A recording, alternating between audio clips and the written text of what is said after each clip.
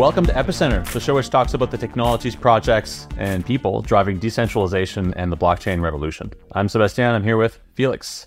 Today, we're speaking with Niklas Kunkel. He's the founder of Chronicle. Chronicle is an Oracle protocol providing data for blockchain applications, and it's also a spin-out of the Maker protocol. So Niklas and his team were basically heading the Oracle team at Maker, and that team has now spun out to form Chronicle as a standalone product. So we'll be diving into Chronicle today, understanding how it works, and also talking about the Oracle market more broadly. Niklas, thanks for joining us today. It's a pleasure. Thanks for having me.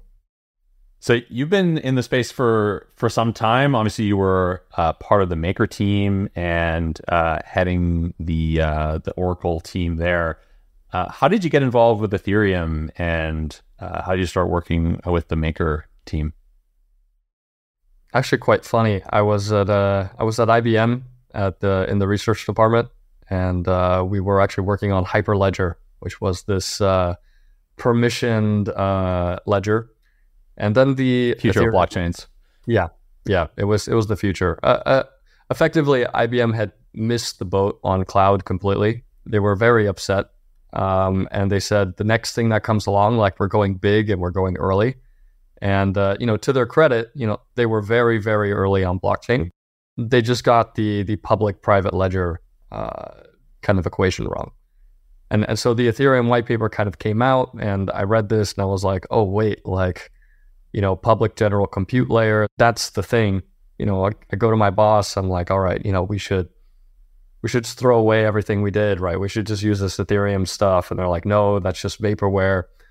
I think somewhere like a year later, mainnet actually launches, and I'm like, look, it's real. Let's go. And I was quickly told, shut up, get in line, right? So I made my way over to the Ethereum community, and while the community was great, there were not actually that many real, let's say protocols to work and contribute to. There was a lot of kind of hobbyist stuff going on, but and with grand ideals, but not a lot of people just working full time on building something. And I think back then there were kind of the three big teams were I think Augur, DigixDAO, and Maker. And so out of those, I kind of chose Maker because it just seemed like a circle of these individuals where I felt like the dumbest person in the room, and that always seemed like a very productive environment for learning. Yeah, that's super interesting. I think also interesting to hear these three teams, essentially all DeFi applications, if you want to say it like that, right? DigixDAO was about tokenizing gold, so kind of interesting that the early teams were already working on I guess what became the biggest use case. Sure. I mean, if you think about what DigixDAO was, I think it was just a matter of wrong timing, right? Today, a DigixDAO would be an RWA, right?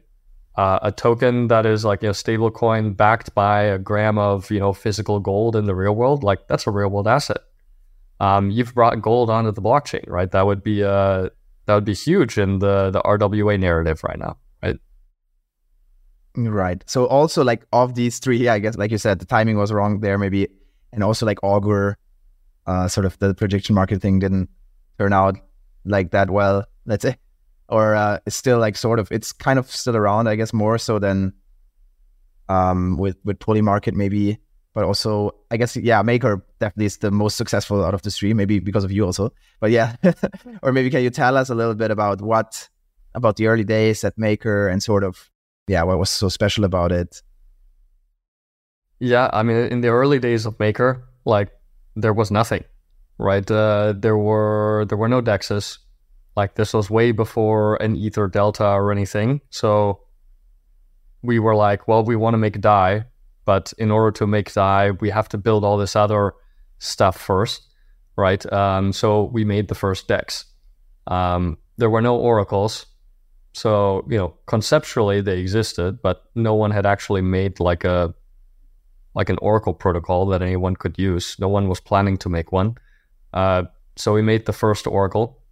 We deployed that in, I want to say, June of 2017, in conjunction with like the prototype for Psi. I think it was called Proto Psi.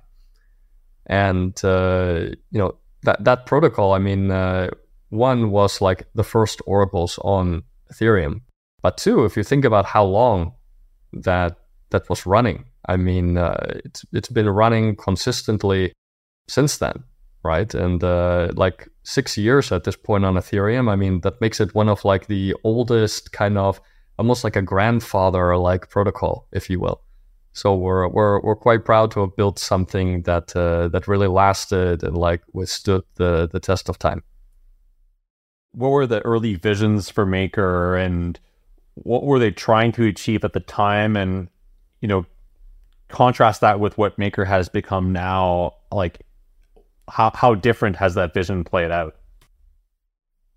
Sure. So I think with any kind of startup with a grand vision, you always have to make kind of adjustments over time, right? Like you have to imagine, right, when the idea for Maker was conceived, when the Maker white paper came out, there was no DeFi. The thing that I give like Rune and Nikolai, the two co-founders of MakerDAO, so much credit for is that to them it wasn't like a possibility that this like vibrant DeFi ecosystem would exist, right? It was a certainty, and they were building for this like puzzle piece in that certain future that they envisioned, right? And I think founders always have kind of visions of the future, but like Rune and Nikolai were really acute and really kind of got it right. But even within that, right, you can say, okay, well, in the future there's this vibrant DeFi ecosystem. There's going to need to be some way to transact value that is stable, right? Because people don't want to transact in something that's volatile, right? Like if you're a merchant, you don't want to accept something that's volatile, right? You have thin margins.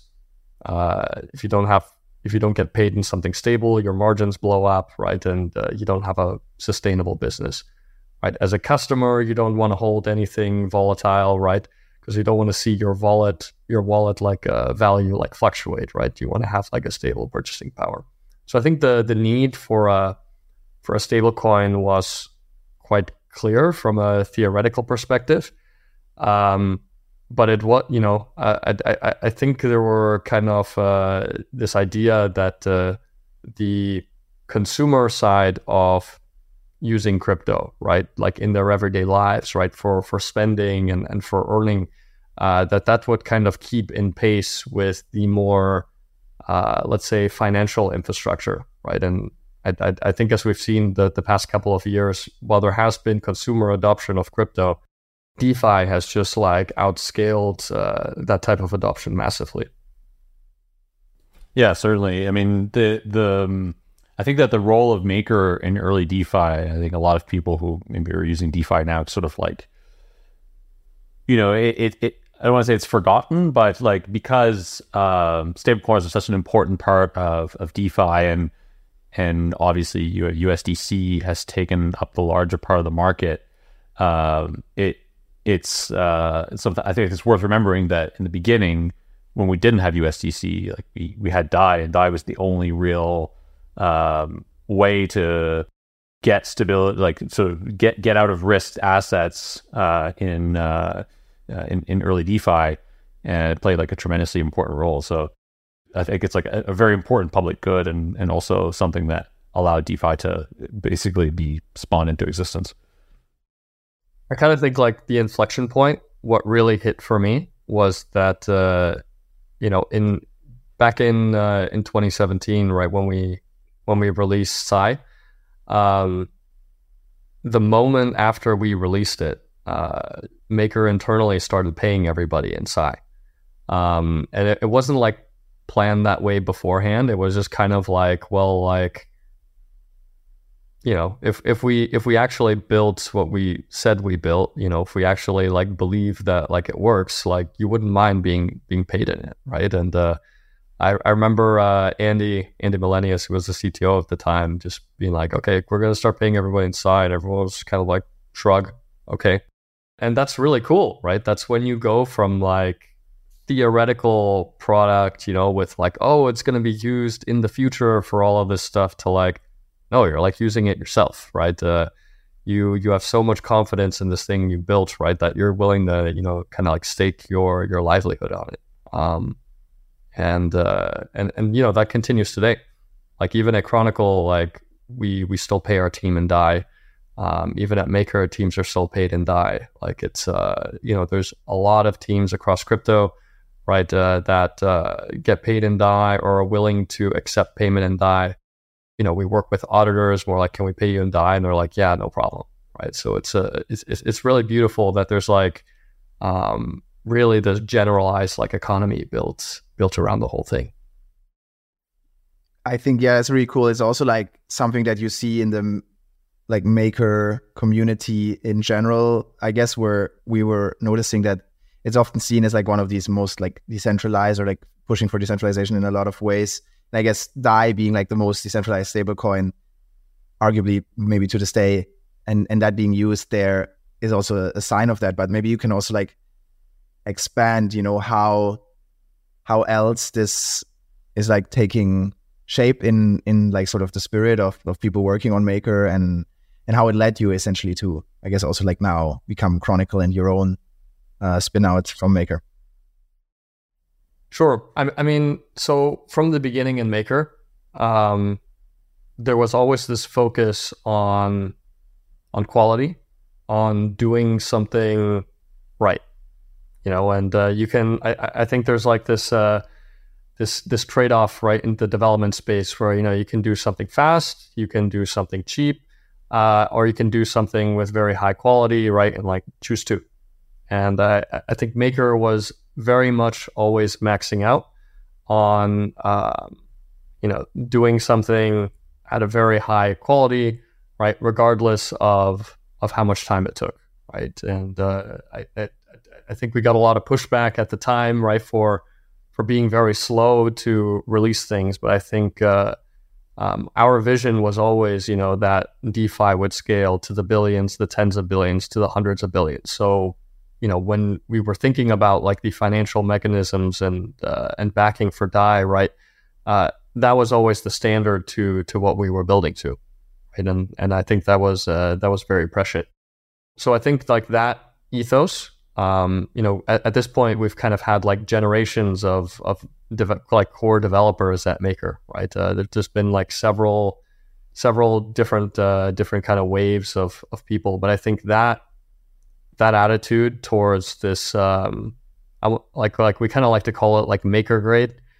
I think that attitude towards doing something right, that kind of has really prevailed, especially when you see like all of the ex-developers of MakerDAO, right, branching off, to start their own projects, right? You see it with the Ajna guys, you see it with the Summer Fi guys, right? You see it with Sense. I think that prevailing attitude of kind of like Maker grade has really like pollinated to those projects as well. And Chronicle is definitely among counts that among like one of our values internally as well.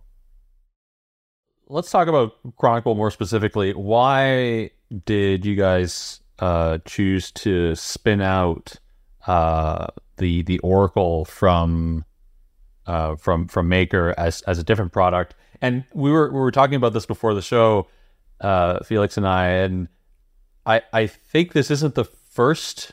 Like I feel like Pyth also spun out of some project. I know that in Cosmos, like there's this UMI protocol, which is lending protocol. They're spinning out their Oracle as well as a product. Is this a trend, or are we like, is there like a Oracle spin out trend happening here, or? Well, so in terms of our journey out of Maker, I think it was like a very like natural and organic transition, right? Maker really took this path of, gradual decentralization, right? It did have, a foundation at one point, right, that helped bootstrap the protocol. And then the foundation said, and now our mission is done. And they really handed over the entire protocol, right, to the DAO. And Maker is actually like a true DAO now, right? Like there's governance votes to onboard teams, to give teams budget, right, to approve or reject like different projects. Like it's truly decentralized in every way. And so that kind of transition into the DAO, I think, was very was like a big milestone for DeFi in general, right? You kind of saw people have DAOs, but they were always backed by these foundations that were kind of like shepherding the DAO in a certain direction, right? And Maker was the one to truly let go of the wheel and let the DAO kind of lead itself. And they should be commended for that. But I think the problem that we kind of ran into is that the DAO was trying to do too much, and it kind of was pulled in too many different directions. And so that's kind of what the end game was all about. Was about simplifying the DAO, right? Narrowing its scope, right? And targeting it more towards like a smaller set of objectives.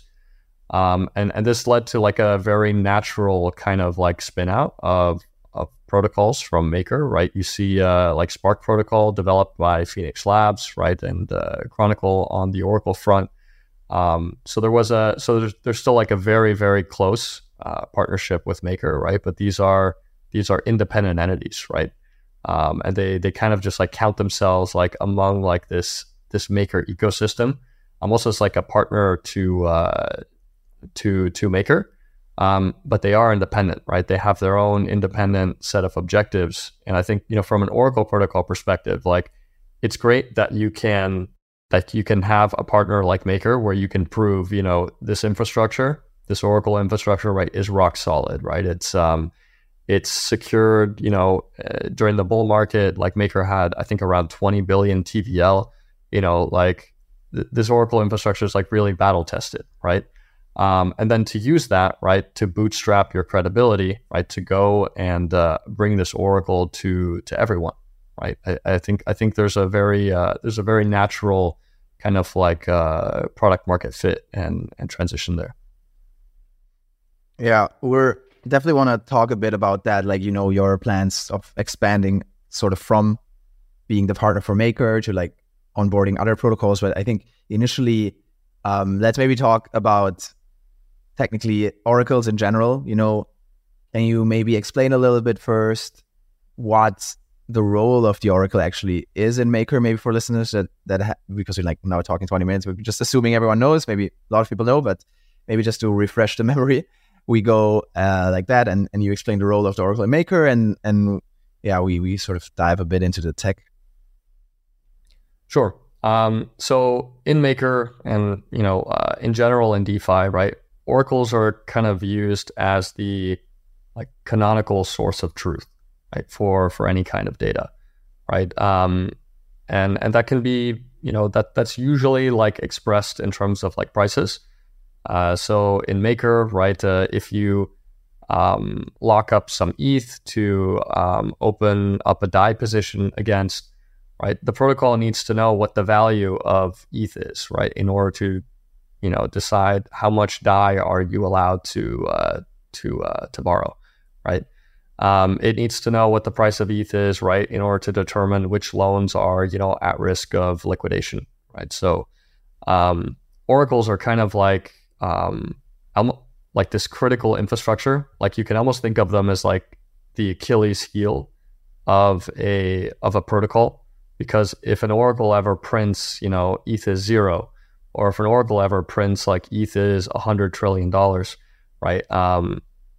In a second, the protocol pretty much blows up and goes insolvent, right? So they're really like this mission critical type of infrastructure. Like the way I tell it to my team is that building an oracle is like building a spaceship, there's no room for error, right? Like if you have a bug on a spaceship, right? Like people's lives could be lost, right? If you have a bug in an Oracle, right? You could lead to billions of dollars just evaporating, right? So it's one of those things where you really have to be very deliberate in how you design an Oracle, right? And from a dApp perspective, you have to be very deliberate in choosing the right Oracle, right? So yeah, maybe like you already mentioned one challenge here in running an Oracle, right? Like a lot is at stake. Can you maybe dive deeper into, some other challenges of running an Oracle, and then we, go into like how Chronicle solves them, hopefully. Sure. So I think the big trade-off that every Oracle protocol has is this trade-off between kind of security and decentralization and cost. And traditionally, the way this plays out is that you can, as an Oracle protocol, right, choose the number of validators that you have, right? Do you have a lot of validators? Do you have a very small number of validators? And that will affect the cost of the Oracle. And the cost of the Oracle, right, is like a very important part of creating a sustainable Oracle product, right? Because if gas prices multiply, right? I think we've been very blessed with, 9 GUI, 10 GUI, 15 GUI kind of average gas prices. But if you think back to even just a year and a half ago, right, 2 years ago, during the peaks of the bull market, right, there was a day where we hit 7,000 GUI, right? And, can you imagine the costs, like the cost to operate your product, right, literally going up, 500x, right? That's incredibly difficult to deal with from a service provider perspective, but also incredibly difficult to deal with, right, from a users of Oracles, right? So typically what Oracle providers have kind of done is erred on the side of like, okay, smaller number of validators, right? Kind of good enough security to kind of keep those costs in check, right? Not updating the Oracle as frequently, right? If you do less updates of the Oracle, right, you can save on costs even more. And these are not real fixes, right? These are kind of just like Band-Aid fixes, right? What you really need to do is kind of solve the underlying engineering problem of this linear relationship between the number of validators, right, and the cost of the transaction. And so I think that's kind of what Chronicle kind of has solved. It's certainly not the entire Oracle problem, but it's a very, very significant chunk of it that was kind of holding back the Oracle space. And I think that's what makes Chronicle quite unique, in that we have this constant time Oracle verification mechanism. So that means that you can have any number of validators, right? And the cost stays exactly the same. And the beautiful thing about this is like, we have some incredibly smart people on the team who have some very good experience with gas optimizing. And so we've actually gotten the gas cost of an Oracle update, again, with any number of validators, right? Could be 1, could be 100, could be 1,000. We've gotten it down to 66,000 gas, which is, to put that into perspective of how incredible that is less than an ERC20 transfer. The cheapest transaction you can do on Ethereum, right, is sending ETH to someone. That's 21,000 gas, right? This is the equivalent of 3 of those. When you compare this to, like to put this in reference to other Oracle protocols, Chainlink with like 10 validators costs about 280,000 to 300,000 gas. So not only have we gotten this down to constant time to have, a multiple of those number of validators, but we've even gotten the cost down like 80% compared to some of these other Oracle providers. So when you say validators, I mean, I think a lot of people think of validators as network participants that are securing a chain in the context of, say, a layer one, like Ethereum or an app chain. What does a validator look like in the context of Chronicle or like another, like you mentioned, Chainlink also has validators? Like, how are these participants interacting with the chain? What kind of infrastructure are they running? What are they securing exactly? So I think the easiest way to think about oracles sometimes is like a good layer of abstraction is like a multi-sig, right? You have a certain number of signers, right? That's your validators. And you need like a subset of those to reach consensus around something. So in terms of what that looks like from the tech side, it's you get a bunch of, actors to, hopefully that, have some kind of reputation attached to them to run a client. And they essentially, right, have their own keys, right? And what they're doing is essentially querying all of the data, processing the data themselves, right? Modeling it, and then spitting out like an answer and being like, okay, ETHUSD, I think it's this, right?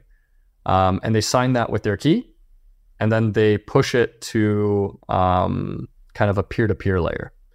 And so now you kind of have like all of these kind of gossiped price attestations kind of like floating around in like a big like primordial soup of like like attested to information.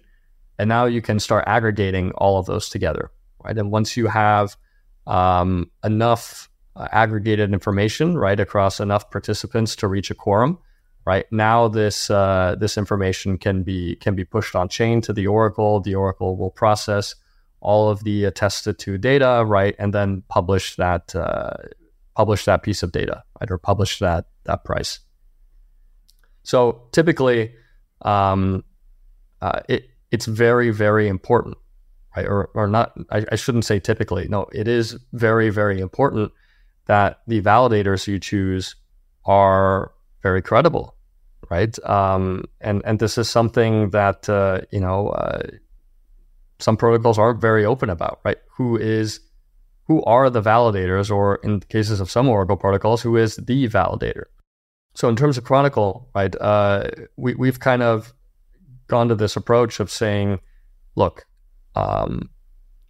there is a whole ecosystem of dApps that people use every day, right? Maybe you have a Gnosis safe. Maybe you use Matcha Swap to trade, right? Maybe you have like Argent mobile wallet, right? Maybe you use DeFi Saver, right, to manage all of your DeFi positions. And so people have built up like an implicit trust into these protocols. And so who better to run the validators for an Oracle protocol powering DeFi than all of the, actors in the ecosystem, all of these protocols themselves. So we have Chronicle's validator set, right, consists of, people like 0x protocol or DYDX or Gitcoin, Etherscan, Infura, Gnosis, and a handful of others, right? And we want to keep expanding that validator set. And kind of like what we're going for is we want to be able to go to the community and be able to say, here's an Oracle, and you can trust it because it's very powered by the community, right? And even though, in theory, right, you can always have an Oracle attack, right? You can always have the validators kind of try to do a malicious attestation, right? Attesting to incorrect data. It kind of in practice, if you have enough of if you have a big enough validator set of all of the biggest actors in crypto, you kind of just negate anything like that ever happening, right? Because it would be like the industry kind of just like cannibalizing itself and like swallowing its own tail. So our kind of mission, right, is just to kind of onboard everyone that feels very strongly that we need to have like a truly decentralized Oracle that we can that we all don't have to worry about, this Oracle attack vector anymore, and that want to be a part of that. And I would say, come talk to us. Let's add you. Let's have you become a Chronicle validator, and you can even use Chronicle yourself in your own protocol, right? And dog food it.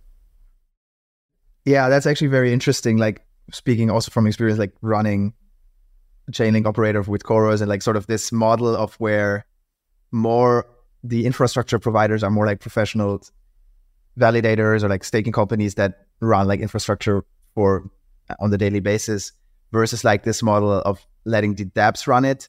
And I think in Pyth, actually, a lot of their sort of validators, I guess, initially at least, were like actually the data feed, the providers that actually generate, let's say, the price data. So literally the exchanges and things like that. So I guess there's like different like participants you can choose. Can you maybe speak a bit about, are there issues maybe with like availability if it's like run by, people that don't run infrastructure as their core business, or, how are you thinking about these things, or should you have like maybe validators from all these different constituents, or I guess, yeah, curious to hear what you think. So I think you really want to just design a protocol that's resilient. So the protocol is designed that it's fine if like a handful of validators go offline, right? It's designed to expect that kind of scenario. Now, in terms of like, do we actually see that happening very often? No, not really. These protocols run an enormous amount of infrastructure internally, and they're very good at running infra, and they have entire DevOps teams to monitor this infra and keep everything online. So in practice, right, we don't really see that happening very often. They're very adept. But what I would caution is like, why do people necessarily trust infrastructure companies as validators?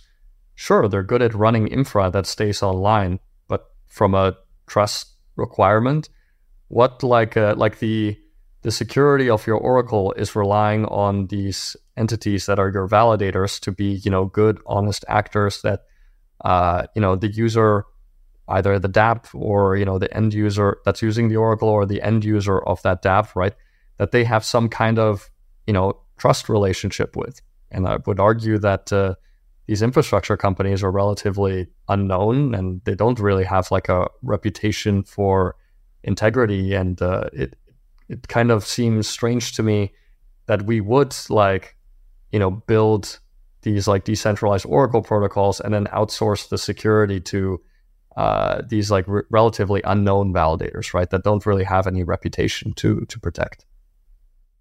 What kind of, like, are you talking about like node as a service company specifically, or some other sort of actor here?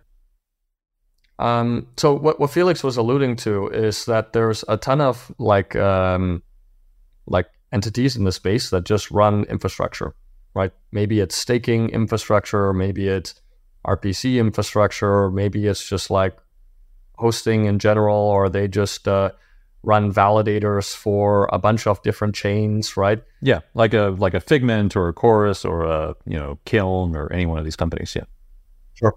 And so you think that these companies have generally low reputation and can't be trusted to run infrastructure?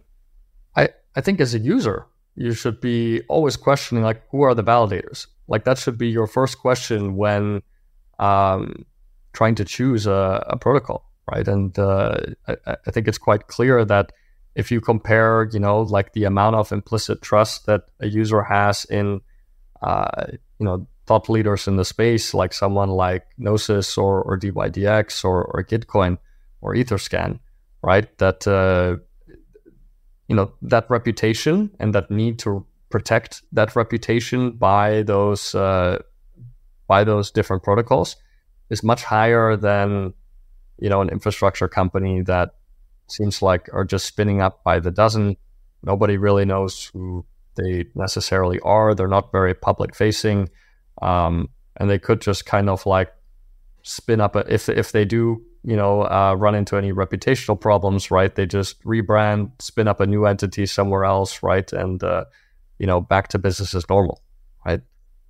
There's the incentives like of being a validator, right, and being an honest validator, right, are really tied to, do you have a reputation to protect? And in the case of many of these validators, right, I don't think they do. I mean, I don't know if I would fully agree with that. Maybe Felix, you have a different view on this. I mean, or certainly you have a view on this. You work for Force One, but I feel like validator infrastructure companies do place a lot of it, at least from the perspective of like where I know infrastructure validator companies, right? So like in Cosmos, we have a lot of infrastructure companies that run validators and other sorts of infrastructure, and they do place a whole lot of importance in their reputation, certainly through their involvement in governance, being good stewards of the ecosystem in terms of like contributing to open source software, etc. Like, sure, there are lots of maybe, less reputable companies or individuals or like semi-professional validators that are running infra, but by and large, I feel like infrastructure companies, they're businesses, right? So like their long-term incentive is to build a company, and so build reputation and maintain that reputation. Yep. So I think in the end, the point that we can all agree on is that like the validator set matters, right? And that's absolutely for any Oracle protocol, right? From a technology perspective, right?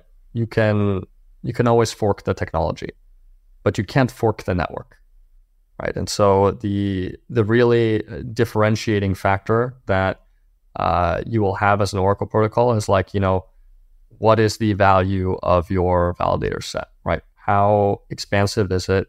What is the both the individual reputation and the aggregate reputation, and the number of validators in this set, right? And that's really your moat, right? And that's why, at Chronicle, we're kind of placing like a huge value on just onboarding more and more of these highly credible validators. Yeah, I think it's really interesting, this discussion for sure. I guess in general, the interesting thing I think for you guys in a way seems to be lying also in that the complexity of the protocol, or also like that it's possible to run potentially like relatively easily for these other actors. Or like, can you maybe describe a bit, because like I guess from experience, running a bunch of different networks at some point becomes like a big issue, and you have to focus on that. And obviously all these companies you're mentioning, they have like products to build and like other things to focus on. And I wonder what, I guess maybe because they're like building on this protocol, they're running it, and the Oracle is important enough, or maybe it's easy enough to run. I guess curious to hear how you're achieving that. So from the validator perspective, is they're blockchain agnostic, right? Remember earlier I was saying like, what does a validator, or in Chronicle lingo, what does a feed do? They're just querying data, and then they're signing it, and they're pushing it to this peer-to-peer pool, right? That's all they do, right? So they're not even interacting with a particular chain, right? So if Chronicle wants to expand to 20, 30 different blockchains, it doesn't mean that the validator actually needs to run 20 or 30 different, blockchain nodes, right? They're agnostic from their point of view, and so that really limits the complexity of what they need to run, right? And so really, it's the relay kind of side of taking all of this data from this peer-to-peer pool and pushing it on chain, right? And a relay only needs to support the chains that it wants to support, right? So if it just wants to do Polygon ZK EVM, it can do that. If it wants to do Ethereum ZK EVM and I don't know, something like Mantle or Base Chain, right? It can do that. Right, so there's like actually a second sort of role with the relay, more or less, and then you have I guess that makes a lot of sense. And then in terms of the fee model, or like I guess business model, which is I think in the Oracle space generally quite a interesting topic, since a lot of the protocols run on these oracles, a lot of value rides on them, but kind of no one wants to pay for it, more or less. So you sort of have to finance it, or like And I would be curious to hear your thoughts. How is Chronicle thinking about this? How you feel this play out in the future? Also, is it ever always going to stay as it is right now? That it needs to be like sort of subsidized, or where do you see this going? I think that's an amazing question, because it's so creative, like what we do in the Oracle space. So after kind of going through we talked earlier about, right, in the bull market, you had these crazy high gas prices, right? And the Oracle protocols, who were not making any money, right, were just kind of like bleeding VC cash, right? We're spending millions of dollars a year just on the gas, right? And so everyone kind of collectively noticed, oh, well, this is not sustainable, right? And started introducing those measures that we talked about earlier, right? Reducing the number of validators, right, to make the transaction cost cheaper, reducing the frequency with which the Oracle updates, all to try to kind of keep the costs down. And so, in particular, when it comes to like monetizing oracles, I think there's a pretty clear path to monetization, right? In terms of just a subscription, right? It's an Oracle as a service, right? And you can pay on some cadence, right? Either on a monthly, you can have some kind of monthly deal, annual deal, I don't know, per block, right? To have access to this Oracle. So that part's not very complicated. I think what is kind of complicated is like the meta game surrounding like the constantly changing context of the crypto macro environment, right? So, you can imagine, right, during the bull market, right, when VCs are funding a bunch of companies, right, all of these companies or protocols, right, have a lot of cash, right? They're very much willing to pay the sometimes exorbitant costs of these oracles. You look at kind of the current environment, right, where the VC funding market has been rather tight, and you're seeing teams and protocols needing to tighten up the belt, right? You're seeing them do things like layoffs, right, to extend their runway, and they really are looking for a way to like reduce costs, right? And one of those areas that they look at is oracles, right? And so there's kind of two interesting effects I think we've seen in the past year. So one is Oracle protocols kind of recognizing that their potential customers don't necessarily have the money to pay for this stuff, and the Oracle protocol may or may not have the capital, right, to subsidize this like in the red for some period of time. And so what you really saw was this proliferation of like pull oracles, which were, right, so instead of the Oracle protocol pushing the data to this Oracle and now someone can just use the Oracle, it becomes the protocol itself that is using the Oracle that is like doing the actual push updates to the Oracle, right? So still using the same data from the validators. It's just instead of the Oracle protocol pushing it, right, it's the protocol that's using the Oracle. But what's really happening is that what the protocol that's using the Oracle protocol will do is offload that cost to their users, right? So like if you use a protocol, right, it's almost like a hidden tax. Like you get a Oracle update like bundled into your transaction, right? And as a user, you may or may not even know that you're paying for this, right? And so from an Oracle provider perspective, this is attractive because now you don't have to have this volatility in gas prices, which is determining if you're like in the green or in the red. From a DApp point of view, it's great because you're getting oracles, but you're not actually paying for them. And then from the user perspective, kind of you're getting screwed, but you maybe don't even know it. And then from a marketing perspective, this is all kind of dressed up as like, it's an on-demand Oracle, there's no wasted updates. The Oracle only updates exactly when a user wants to like use your protocol, right? Like it's seen as very like no waste or something. But it's mostly just marketing spin, right? It's really just a way for everyone to kind of like just be like, pass the buck around in terms of I'm not paying for that, right? And then the second, well, and I will say like a little personal remark, I think this is very short-sighted.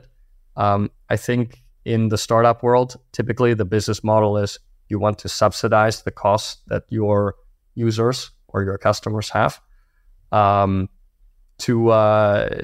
accelerate growth, right? If you look at the early days of Uber, right, they were using VC cash to sell you rides, right, for less than it cost them, right, and that's how you bootstrap product market fit for a new product, right?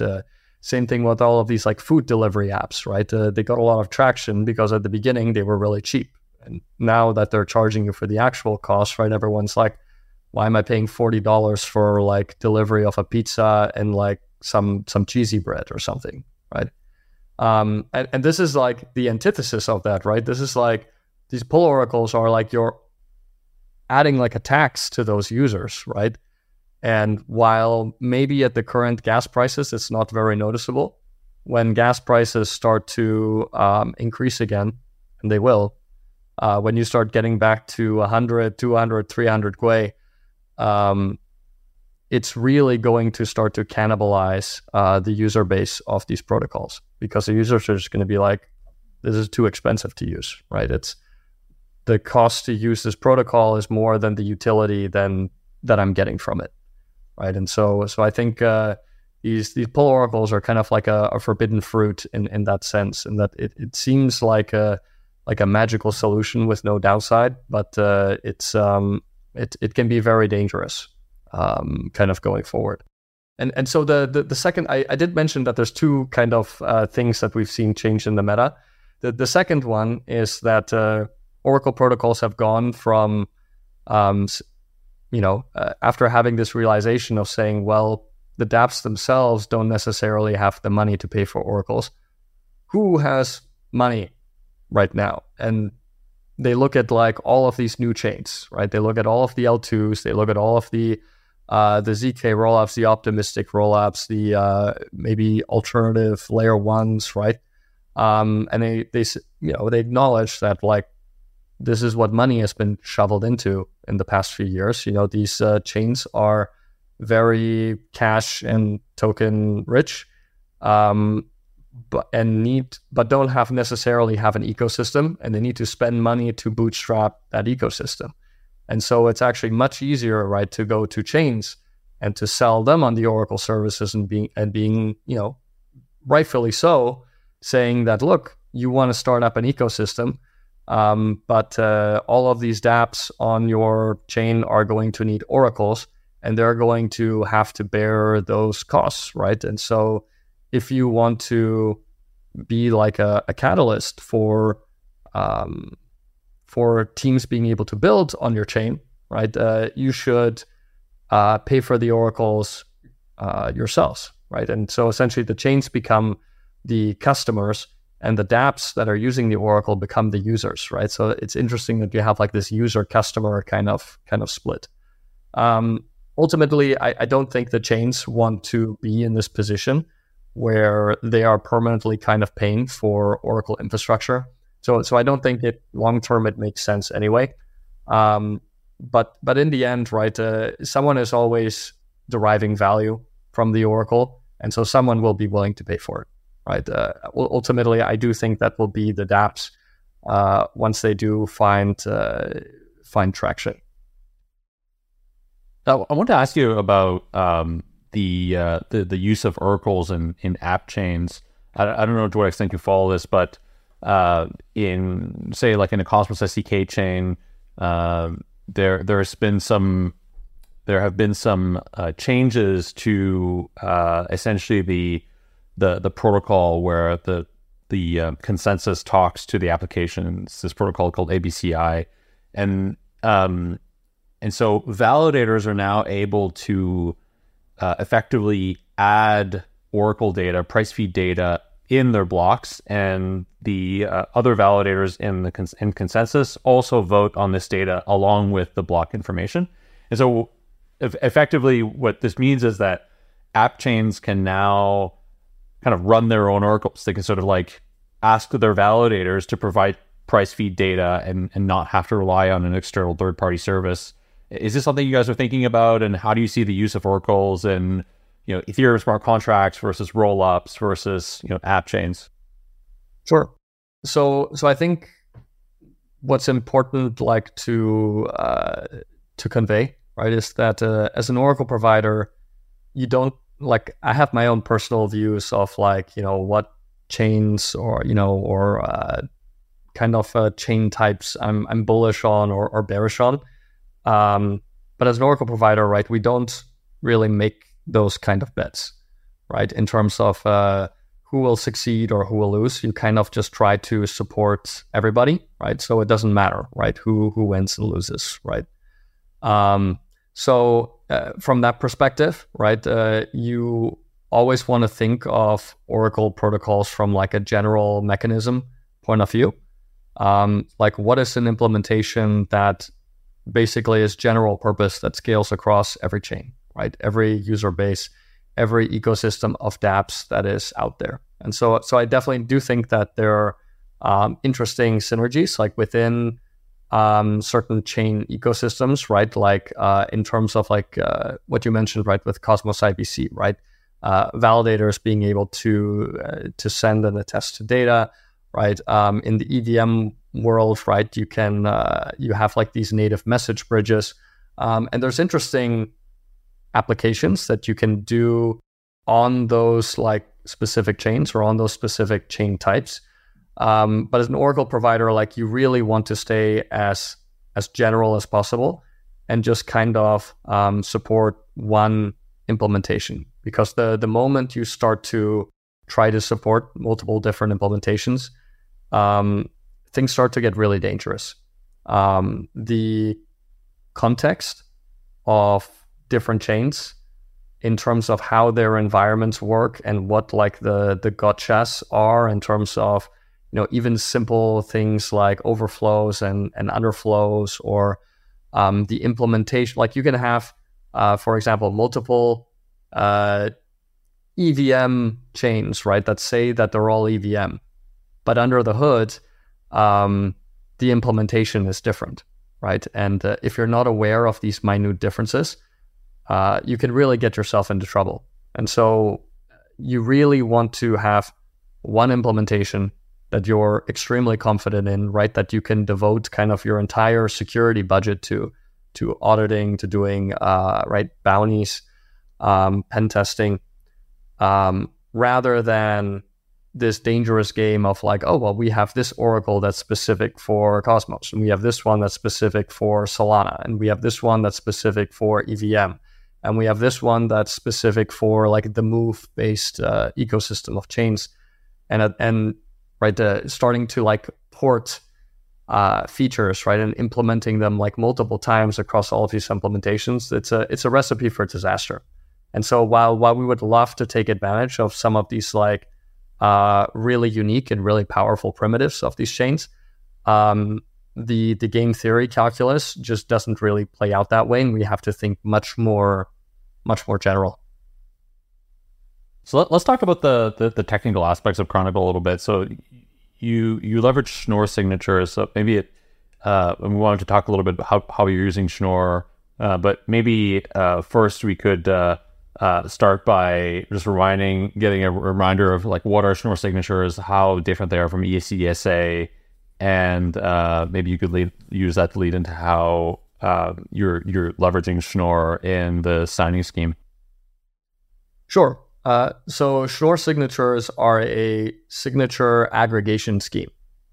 So that is to say, you can have one signature that is representative of multiple signatures.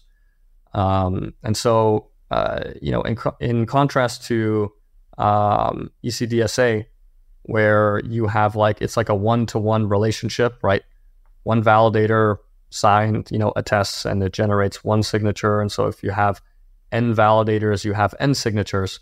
With Schnorr signatures, you can have n validators, and it always ends up as one signature. And what's incredibly powerful about this property, right, is that it leads to an enormous amount of data compression.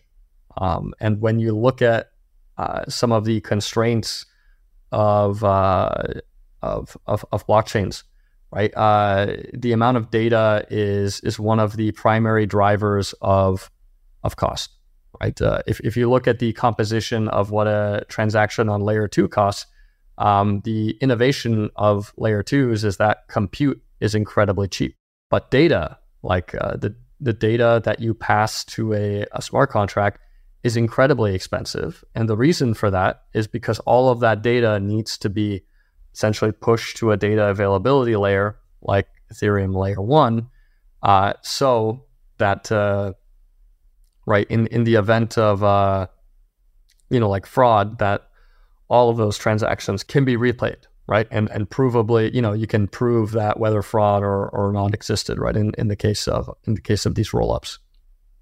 So if you can compress the data in the way that Schnorr signatures do, right, you get enormous cost reductions on layer 2 for using Schnorr signatures. And so that's kind of like the primary driver of the gas savings that we did, right? That allows us to have like these 80 to 90% gas savings compared to some of these other Oracle protocols. Awesome. I think we also could still go into, I guess, the optimistic sort of verification and how this challenge protocol works at another time, potentially, since we're already quite deep in the episode. But maybe like more interestingly for the listeners that are potentially working on projects and want to integrate oracles themselves, can you maybe expand, where Chronicle like sort of is deployed right now, or like where can people use Chronicle data, and what sort of data do you have available at this point, and kind of what are you working towards? Is it just ETH? Is it going to like other directions? I think that would be a good place to sort of start wrapping it up. So in terms of chains that we support today, we launched this new kind of Oracle architecture with this Schnorr signature innovation. We just recently launched this on Ethereum mainnet and on Polygon ZK VM, but we're effectively doing like a layer 2 strategy where we're just going to be onboarding like all of the layer 2s, right? So when it comes to anything really that you've heard of, right, in terms of what like Arbitrum, Optimism, Mantle, Base Chain, right? Even something like Gnosis Chain, we're going to be onboarding these types of layer 2s incredibly quickly, right? So I would expect by the end of the year, right, we'll basically be supporting all of the main ones. So I would encourage you to reach out to us, right? You can go to our website, chroniclelabs.org. And from there, right, you can find our Discord, you can find our Twitter, right? Get in touch with us. Let us know what you need, and we can get you set up. In terms of what we offer, right? I think there's an enormous amount of product market fit, right, in DeFi for priced oracles, right? So we definitely offer this, but really like our oracles are built to be generalized, right? So we can do any kind of data, right? So we're even delving into like the RWA space and doing like real world attestations of like, even assets that are held by custodians, right, in a bank, right? So we can get really crazy with it. And it's all backed by the same underlying, secure Oracle architecture, right? That is securing like the billions of dollars in Maker. Let's maybe just spend, if you don't mind, a few minutes talking about the real world asset stuff, because I think that's probably one of the things that a lot of people are interested in. And certainly it's one of the areas that is highly anticipated in terms of bringing more liquidity and more value onto blockchains. Can you talk a little bit more about some of the work you're doing there and why you're so bullish on real world assets? Sure. And I should probably preface this by saying I'm bullish on real world assets in a very narrow context. Like I'm going to a lot of conferences at the moment on panels about RWA, and there's a lot of people pretending or talking about some far-flung future.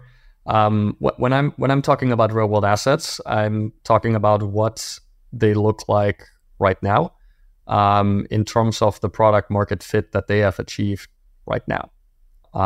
So the context here is, right, that you have this divergence of rates between the real world and between DeFi, because in traditional finance, right, rates are driven by monetary policy, right, and to an extent liquidity, and in DeFi, rates are driven by speculative demand for number go up, and so number has not gone up for quite some time. People are relatively bearish, and so yields in DeFi are very low. And so this prompted a lot of protocols in DeFi with very large treasuries, right, or credit protocols like MakerDAO, to look elsewhere, right, to effectively look at the calculus of saying like, well, if we loan DAI on chain, we can get 1.75%, we can get 2%. Or we can loan DAI off-chain, right, and get like 5, 6, 7, 8%. And so I think MakerDAO was very early in recognizing this and making moves. And so at this point, I think cumulatively, MakerDAO has allocated something like between $3 billion into different real-world assets, predominantly treasury bills, right? Because treasury bills are a very safe asset, right? That as long as you don't have liquidity problems, you can just kind of hold to maturity and earn like a very, very high yield, right? On the order of 5+%. And so, from the perspective of Chronicle, right, when we look at real world assets, we're really building for what we see, where we see like the pain points today, right? Maker is kind of not just talking about real world assets or planning to do them in the future, right? Maker is doing them right now at scale. And if you think about what is the entire real world asset market in terms of like capital delegated, I think Maker probably has somewhere between like 80 to 90% market share at the moment, right? And so we obviously we're the Oracle for Maker, right? We work very closely with Maker to solving the problems. And so, we think we're going to have like a very big piece of the actual practical side of real world assets, and then use our practical experience, right, to expand that, right, and offer those services to everyone trying to get into real world assets. Because I think very few people understand like the boots on the ground problems associated with real world assets. And it fundamentally boils down to that protocols, right, on blockchains, right, don't really have any insight to what's happening off chain. And they have very few kind of recourse mechanisms off chain, right? Maybe you have like a foundation that can serve as a legal entity, as the face, but they are not the protocol, right? So it's very difficult for a protocol to act like autonomously in the real world. And so, especially when it comes to credit delegation, right? What recourse do you have when someone runs off with your money? That is like the big question when it comes to credit delegation. And so the pain point here for a real world asset is how does a protocol delegate, something on the scale of billions of dollars into a real world type of infrastructure where it doesn't necessarily have the same capacity, right, for liquidating, in the next block like it does on chain. And so really what you have to do is like deconstruct, like what does this web of entities look like in the real world to create a real world asset. And typically you'd have something like a trust, which is kind of like the representative of the protocol in the real world. So you can kind of have the trust be subservient to messages that have been ratified by a DAO, right, by governance. So the protocol would extend, the money to this trust, right? The trust then interacts with the broker, right? What securities or structured products are you trying to buy, right? So you could have a broker, right, like someone like Block Tower, I think in the past someone like Genesis before they blew up. So the broker, right, will buy and sell, whatever kind of structured products or securities you want to purchase, right? And then you have a custodian, right? And the custodian is frequently someone like a bank, right? And then you may have like an auditor, right, who is like auditing the activities of what the bank has in custody, or maybe auditing the activities of the broker, right? And so individually, you don't want to trust any of the data that any of these different actors kind of report, because they kind of all have moral hazard, right? If Maker turns off the tap in terms of credit delegation, right? All of them will not make any more money, right? And the party's over, right? So you don't want to trust any of them individually, but as a set, you can kind of overlap and like phase shift all of their individual reporting on top of each other in a real-time kind of automated fashion. And then you can actually derive a high confidence in the consensus of what actually is in the real world and give that representation on chain in the form of an oracle, right? So in terms of the messages like of instructions that Maker governance gave to the trust, right? Those should be symmetrical with the orders that the trust gives to the broker, right? Those instructions that were given to the broker, right, should be symmetrical with the actual purchase and sell orders that the broker executed, right?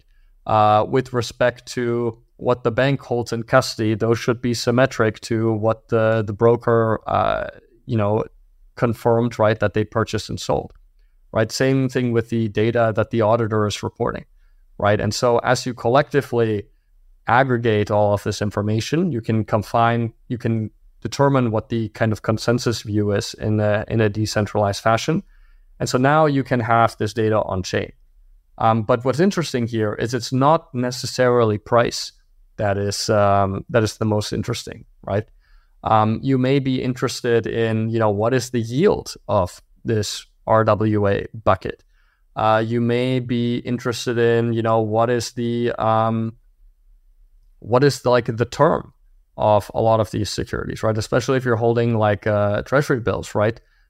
Treasury bills mature, right? And then what do? Do you like roll those back into new treasury bills, or do you say, hey, we want to have some more liquidity in the Maker protocol, right? Let's recall some of that money. Yeah, in blockchain, we kind of take those for granted because that data is usually available on chain or right in the contract. You may be interested in the composition of the portfolio with respect to exposure to certain sectors or certain types of securities, right? And so now once you have all of this data on chain, the protocol can react in like an automated fashion, right? It can like extend more credit, or it can, cut off credit. It can determine, oh, well, this bucket that we have over here in real world assets is generating significantly more yield than this one. Let's reallocate some of that capital to here, right? And so it enables this enormous amount of like automation that crypto protocols are kind of known for, but now in a real world context. And I think that's extremely powerful, and that can be applied, in a general case at scale to way more things than what we see today, right, which is just treasury bills, right? And it can be expanded to way more context than, right, just DeFi protocols extending credit, right? In this case, a real-world asset oracle is really this bridge from piping in data from the outside world onto a blockchain. So now we can kind of achieve this cross-automation. And that's where the real value is going to be. It's not going to be that DeFi replaces traditional finance, or traditional finance kills DeFi. It's going to be this hybrid system where they both of those realms are able to interact and leverage the strengths of the other. I think that's a great note to end on. Thanks for expanding on real world assets. I think it's one of the things that I'm really hopeful that will start coming into DeFi protocols, right, where you can open up, say, something like an Aave or Uniswap and be able to to swap like your USDC or your ETH for like treasury bills, for instance. I think that will be a huge accomplishment for the space if that were to happen. Niklas, thanks so much for coming on and expanding our minds about oracles and Chronicle and all the important work you guys are doing. And hopefully we can get you back on at some point in the future. Yeah, it's been really great, guys. Thank you. Thank you for joining us on this week's episode. We release new episodes every week. You can find and subscribe to the show on iTunes, Spotify, YouTube, SoundCloud, or wherever you listen to podcasts. And if you have a Google Home or Alexa device, you can tell it to listen to the latest episode of the Epicenter podcast. Go to epicenter.tv/subscribe for a full list of places where you can watch and listen. And while you're there, be sure to sign up for the newsletter so you get new episodes in your inbox as they're released. If you want to interact with us, the guests, or other podcast listeners, you can follow us on Twitter. And please leave us a review on iTunes. It helps people find the show, and we're always happy to read them. So thanks so much, and we look forward to being back next week.